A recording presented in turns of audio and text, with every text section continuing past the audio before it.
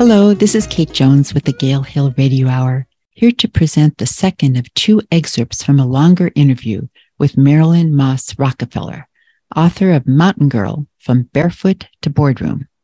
In this segment, Marilyn describes how she saved a company with virtually no business experience and also talks about the importance of trust, tolerance, and empathy in the workplace.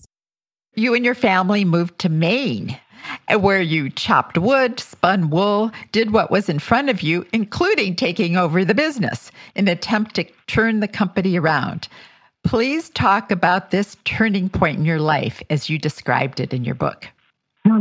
Yes. Well, I had been helping Bill with bookkeeping and even doing some of the illustrations and some of the photography work in his company.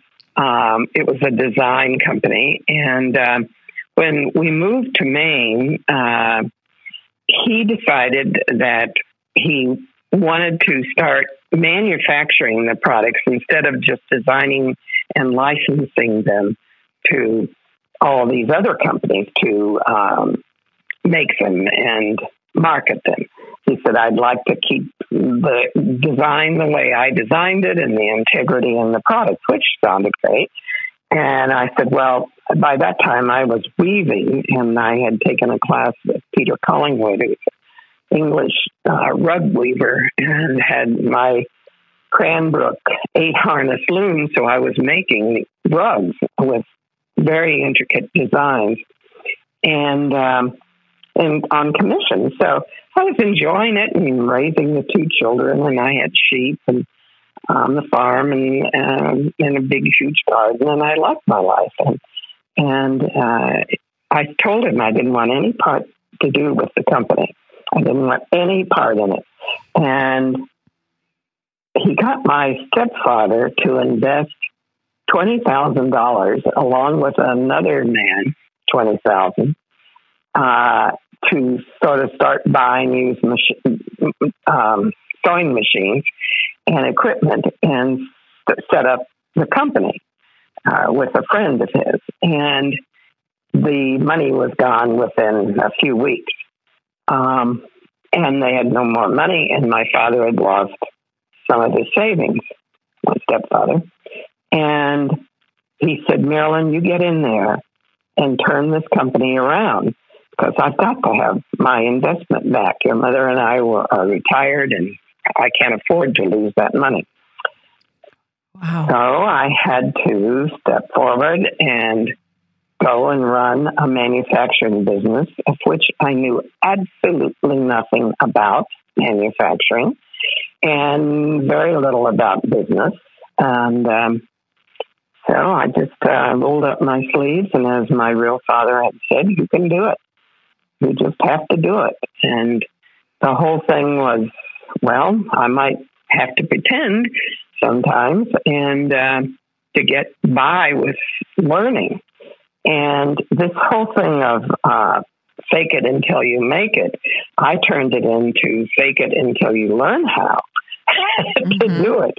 Right. And if you can, and I was successful at that, it does work. It doesn't mean I didn't make a lot of mistakes, and I did a lot of trial and error of learning, but I also took risks, and I used my intuition on how to do things. And I think women, when they have to take over something or they have to do something, it's amazing the strength that we can pull from down deep. And as my father said, do it. Right. And you, again, relied on your values.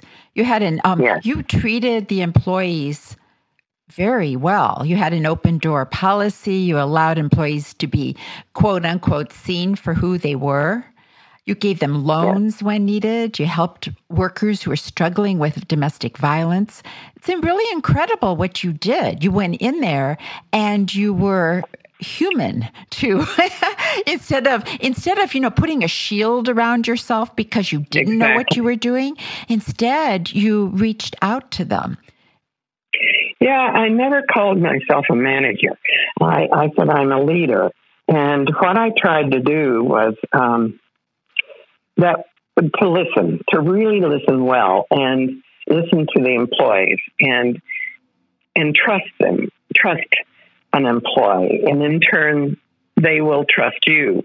And in doing this, I created a very loyal workforce. And that's how we became successful. But I really did believe that each individual possessed worth and dignity. And we had no tolerance for intolerance. And we all agreed on that. And we just worked at using those values that I had. And as it turns out, most people have them, given the chance, that they want to care and they want to be proud of their product and what they do. They want to be treated with respect and caring and given an opportunity and a chance to be as big as they are and as successful as they can. Yes. So it was a good learning thing for all of us. And as a result, as I said, I had a very loyal workforce, and absenteeism went down, and people were rushing to apply because word got around town, and that, employees were treated very well, and we worked together, and I was an open door policy, and I particularly paid attention to domestic violence because most of my employees were women, and I think also women leaders, if given the chance, we have probably more a leadership ability with empathy. And I think empathy is so important. So when I would notice that one of my employees, black eye or bruised arm, I would inquire and I would care and I would introduce the organization New Hope for Women, and I'd also get them into safe places, safe haven places, and pay for a motel, if anything, to get them away from an abusive situation. Yes. So,